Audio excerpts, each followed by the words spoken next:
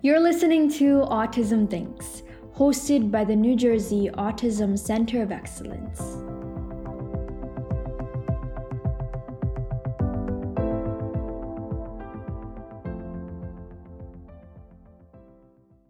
Hello, it's Hannah here. Even though you might be spending more time inside for the most part, I hope you're still learning new things every single day. There's so much the world has to offer and so much to be discovered. Of course, after getting more time to take in the news or watch more Netflix, you're probably thinking, there's nothing new to know, or I've seen it all. But have you ever heard of a physician who's pursuing genomic psychiatry and can rock and roll? Can't take it this time around. Bright white light shimmering without a break. Can't feel it this time around.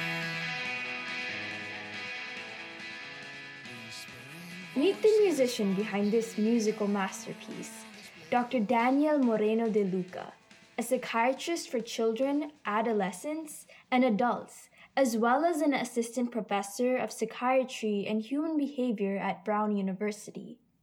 Dr. Daniel Moreno de Luca. I'm an attending psychiatrist, a child, adolescent, and adult psychiatrist at the Verrecchia Clinic for Autism and Developmental Disabilities at Bradley Hospital and Brown University, where I'm also an assistant professor. Dr. Moreno de Luca is a physician scientist, and in his path towards this career, he has been deeply interested on the impact of genetic variation on conditions in the nervous system, and how discoveries in this field can enhance patient care. And my main focus is both doing clinical care and research for the benefit of people on the autism spectrum. So I study the rare genetics of autism and how that can impact their clinical management.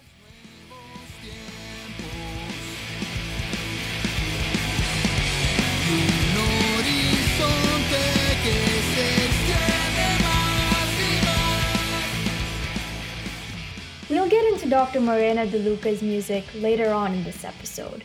But first, let's delve into his clinical work and research. Our physician's research has focused on the genetic underpinnings of autism and other neuropsychiatric conditions, specifically on the role of rare genetic variants as risk factors. What are some things you think of when you hear the word genetics? You might think of the code or blueprint that maps out how your hair looks like, or maybe the color of your eyes. But what about your brain? Yes, your brain.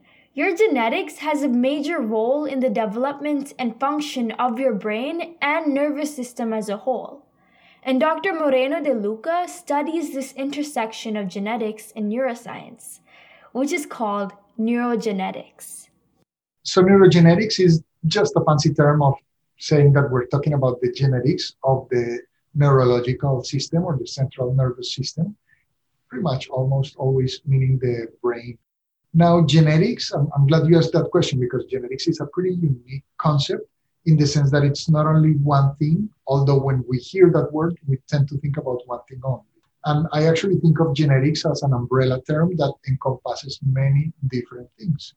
My specific focus is on rare genetics. These are genetic changes that are present in less than 1% of the population, meaning that the vast majority of people in the general population don't have these genetic changes. And when someone does have them, they tend to be associated with either medical or mental health conditions. So that's what I study. And that's why genetic testing is recommended for some conditions like autism spectrum disorders. Rare genetics involves genetic variants that occur at a low frequency in populations.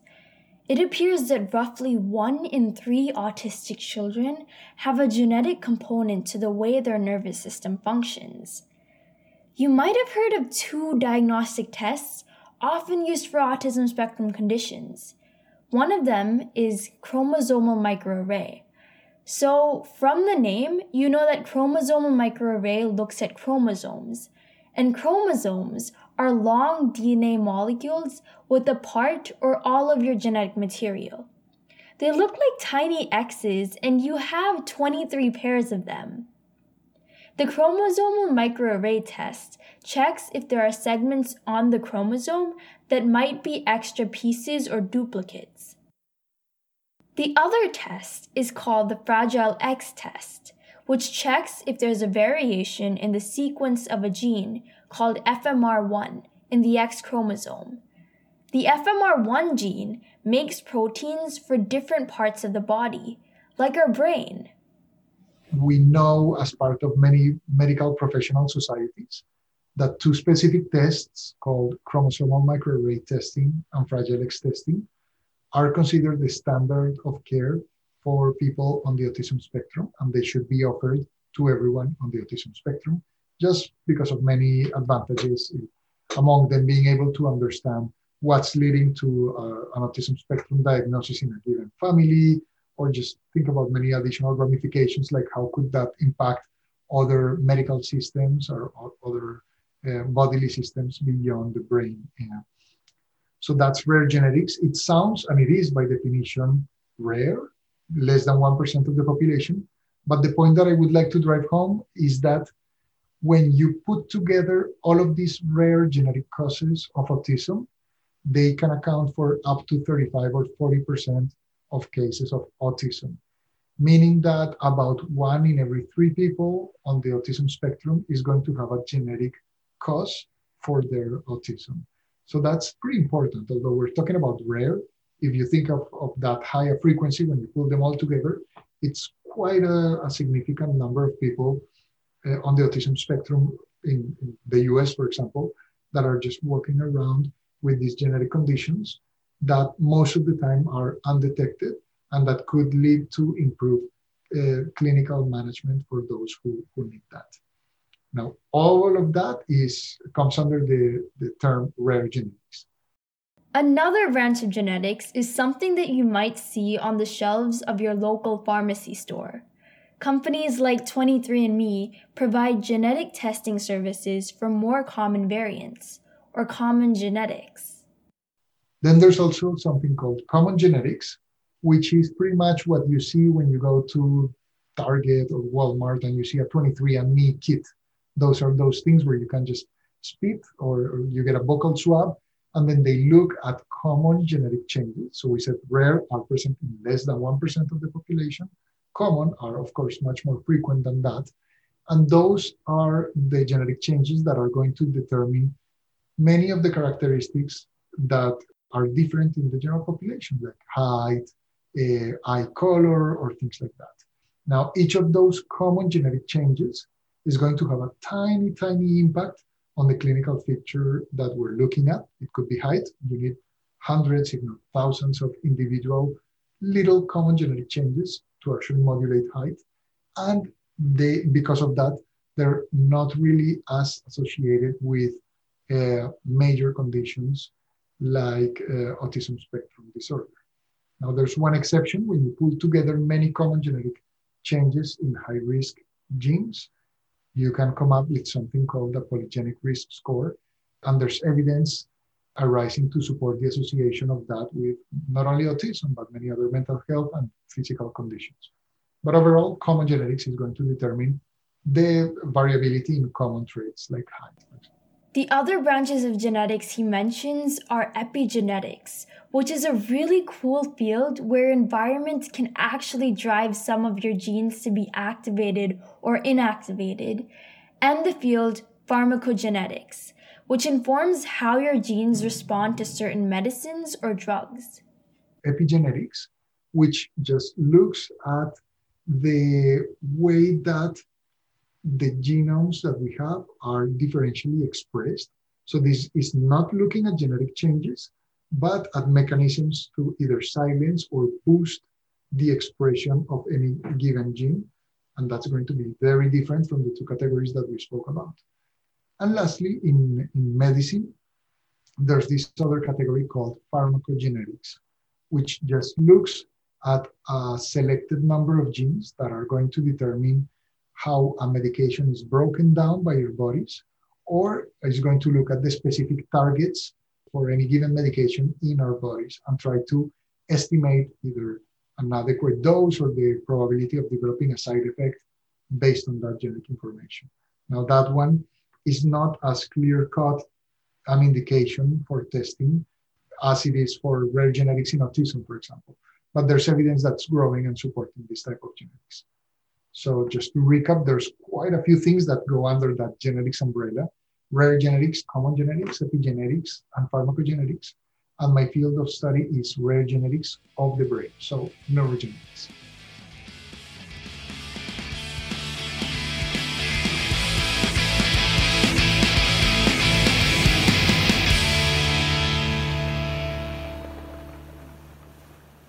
Along with bridging both the fields of neuroscience and genetics, Dr. Moreno de Luca also forges a path towards precision medicine and psychiatry. If you've heard of precision medicine before, but you're not really sure what it's all about, fear not. An example of precision medicine can be found on your face, or maybe a friend's face. Think about the glasses you wear over your eyes. And the other example that I really, really like about precision medicine is this one right here. So you might not be able to see this because you're listening to us, but glasses, eyeglasses. So we could think about this being the perfect example of precision medicine. Like, we can call something myopia or hypermetropias or nearsightedness or farsightedness. And if we were to say that the cure for nearsightedness is glasses, and we just have one pair of glasses that we give to everyone, no one would see anything pretty much. You need to know specifically what type of formula you need in your glasses, what's the specific curvature, and that's the type of resolution that I dream we will achieve in psychiatry. So let's find those glasses in psychiatry. Let's adapt the treatment to your specific situation, knowing that we'll end up calling everything autism, and that's okay. Like, if we still use that diagnosis to bring together this cluster of symptoms and to help people who meet that criteria, I'm okay with that. But let's just go beyond the diagnosis and try to figure out how we can best intervene and help for those people who need our help. He incorporates this notion of precision medicine into psychiatry, studying aspects like behavior and cognition through the lens of genetics. I'm very interested in precision medicine, and my approach to that is mostly through genetics. The idea behind precision medicine is that you would be able to individualize treatment based on the specific characteristics of the person that's in front of you. And we, of course, do that all the time as physicians. The examples of any given medical condition that you hear about on textbooks are never the person that's going to be in front of you. So the person in front of you is always going to have just this additional comorbidity or slightly different weight or age or ancestry, and all of that is going to have a big impact. But we have to think about the sort of the prototypic way of conceiving a specific medical condition to then adapt our knowledge to that. And precision medicine aims to quantify and to provide additional information to aid us in that path. And what I mean by that, specifically for autism, is that we know, like we were discussing a little bit earlier, that up to 40% of cases of autism are going to have an identifiable genetic explanation for their autism. And we also know that none of those single individual rare explanations are going to account for more than 1% of cases on their own. So bringing together many, many different individually rare explanations, that's what's going to make up that 40%. These rare genetic changes not only have an impact on the brain, but also other medical conditions. There are underlying conditions that can intersect with one another for each individual. For instance, an individual with ASD might also have issues with their heart or kidney function too. let's say we were seeing a person with autism in our clinic, a patient, because they're in our clinic, we'll call them patients, uh, who presented because of autism and who was having these really intense behavioral outbursts. We know that there are some medications that are approved by the FDA to treat this irritability and these behavioral outbursts. But then some of those medications may actually impact your heart function. So we know that they can make your heart beat ever so slightly slower. We call that technically lengthening the QTC interval, which is one of the tracings of an electrocardiogram, which for the most part is not something that you need to be too concerned about. But if someone already has an underlying cardiac problem, that becomes a big deal. Now, where precision medicine comes in is that this genetic information is going to not only tell you that the autism in that particular patient is stemming from that genetic cause, but also that you need to be mindful about the heart for that particular patient, because other patients with the same rare genetic cause are also going to have heart problems. So then that would prompt you, for example, to do a cardiac workup where you may be able to identify, where you will be able to identify a genetic abnormality if that's present in there. And that's going to alter your treatment based on that. So that's just one of the examples. Some of the other ones could be like, there's this rare genetic change in a gene called SHANK3, which is very interesting from a sort of synaptic standpoint, but also very interestingly from a behavioral standpoint. People with mutations in this gene tend to have less expressive verbal language. And that's just one of the parts of the behavioral phenotype. So then if you start thinking about how to best help people in the clinic who have this mutation, let's say that if you didn't know that they had that, you would push for language and speech therapy for hours and hours every week.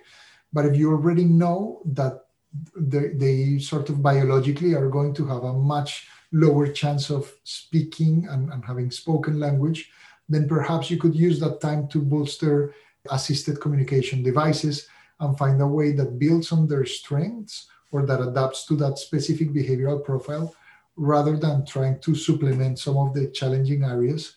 And that can end up being functionally much more meaningful for the person that you're treating.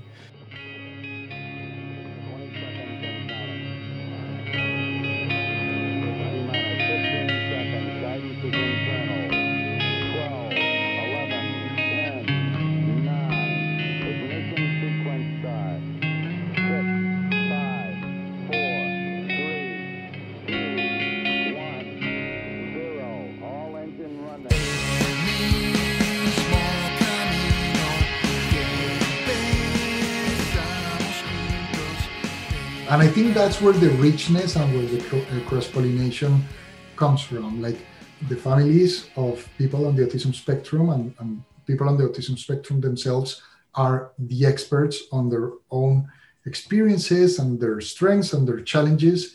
And then we have people who are experts in genetics or in any other branches of science. And I think the best outcomes would be achieved if we all come to the table as equals, thinking that we all have a lot to contribute and that we have a very special space where we can contribute that. Like I know that I have a lot to contribute in regards to genetics, for example, or my experience as an underrepresented minority. And there are many areas where I know that there are going to be people that are extremely more capable of contributing to. So rather than either researchers dictating the autism families what should be researched, or the other way around, like families on the autism spectrum just telling researchers what needs to happen. I think if it's a one-way interchange, that doesn't work that well, but a partnership is extremely rich, and that's what I would love to see happen more.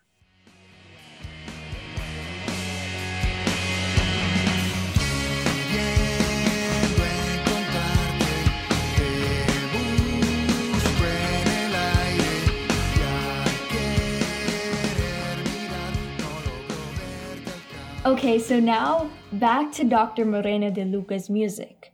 He performs under the stage name Brun, and his song Outer Space delves into the beauty of the unique worlds within autism. To him, outer space serves as a thank you to all the people on the autism spectrum who have allowed him to be a part of their world. It focuses on the initial part, on the perspectives of maybe the general public or of people who are not on the autism spectrum and what they think about people on the autism spectrum, while also focusing on some of the things that people on the autism spectrum find challenging. So we know, for example, that there's these sensory sensitivities and issues that are a big deal.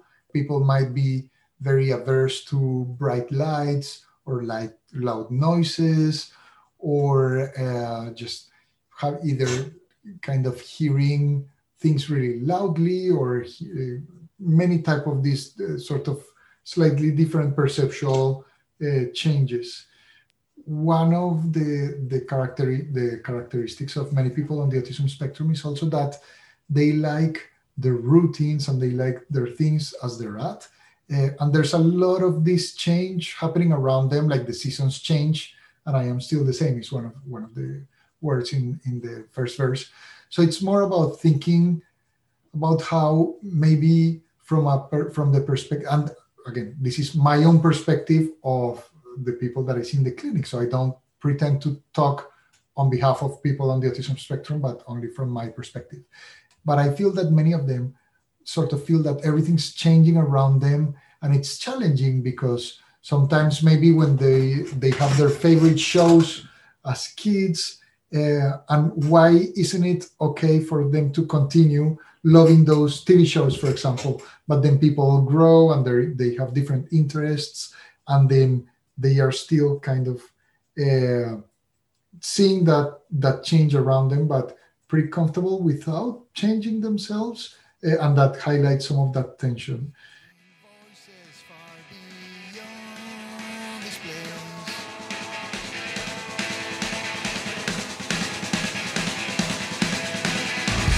Can't fake it this time around. The seasons change and I am still the same. Can't stay here this time around. When he meets a child that comes to his clinic, his favorite question to ask is, "What is your thing? What makes your eyes light up, and what keeps you going?" He patiently waits for answers and learns about their interests, from sharks and SpongeBob to poetry, trains, and even outer space.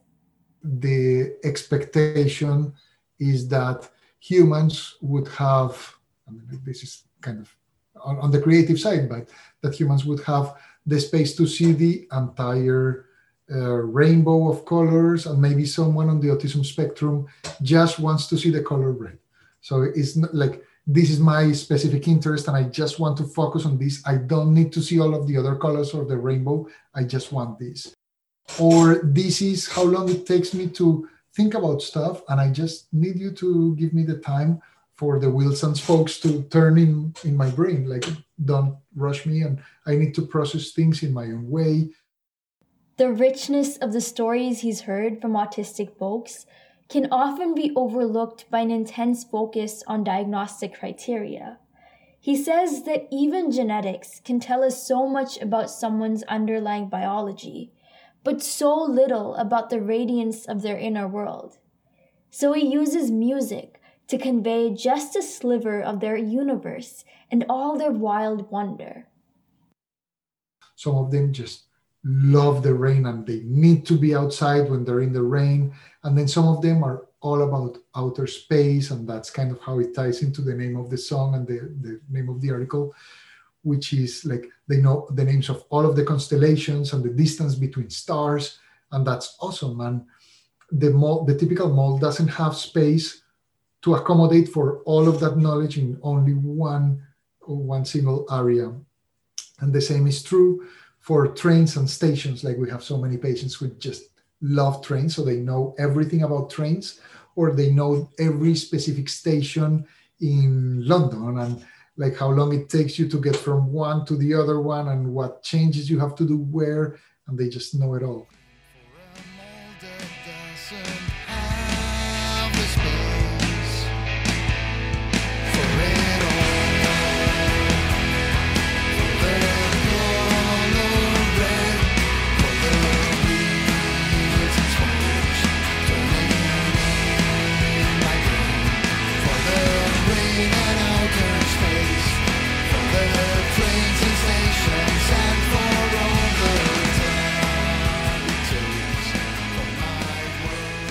By now, you're probably wondering, what's Dr. Moreno de Luca's thing?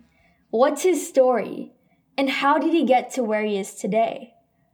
Well, to find out, you'll need to wait for a second part of this podcast episode. So stay tuned, since this is a story that will leave you inspired and ready to rock on with your aspirations and interests. As always, thank you so much for listening to Autism Thinks. I'm your host, Hannah, signing out.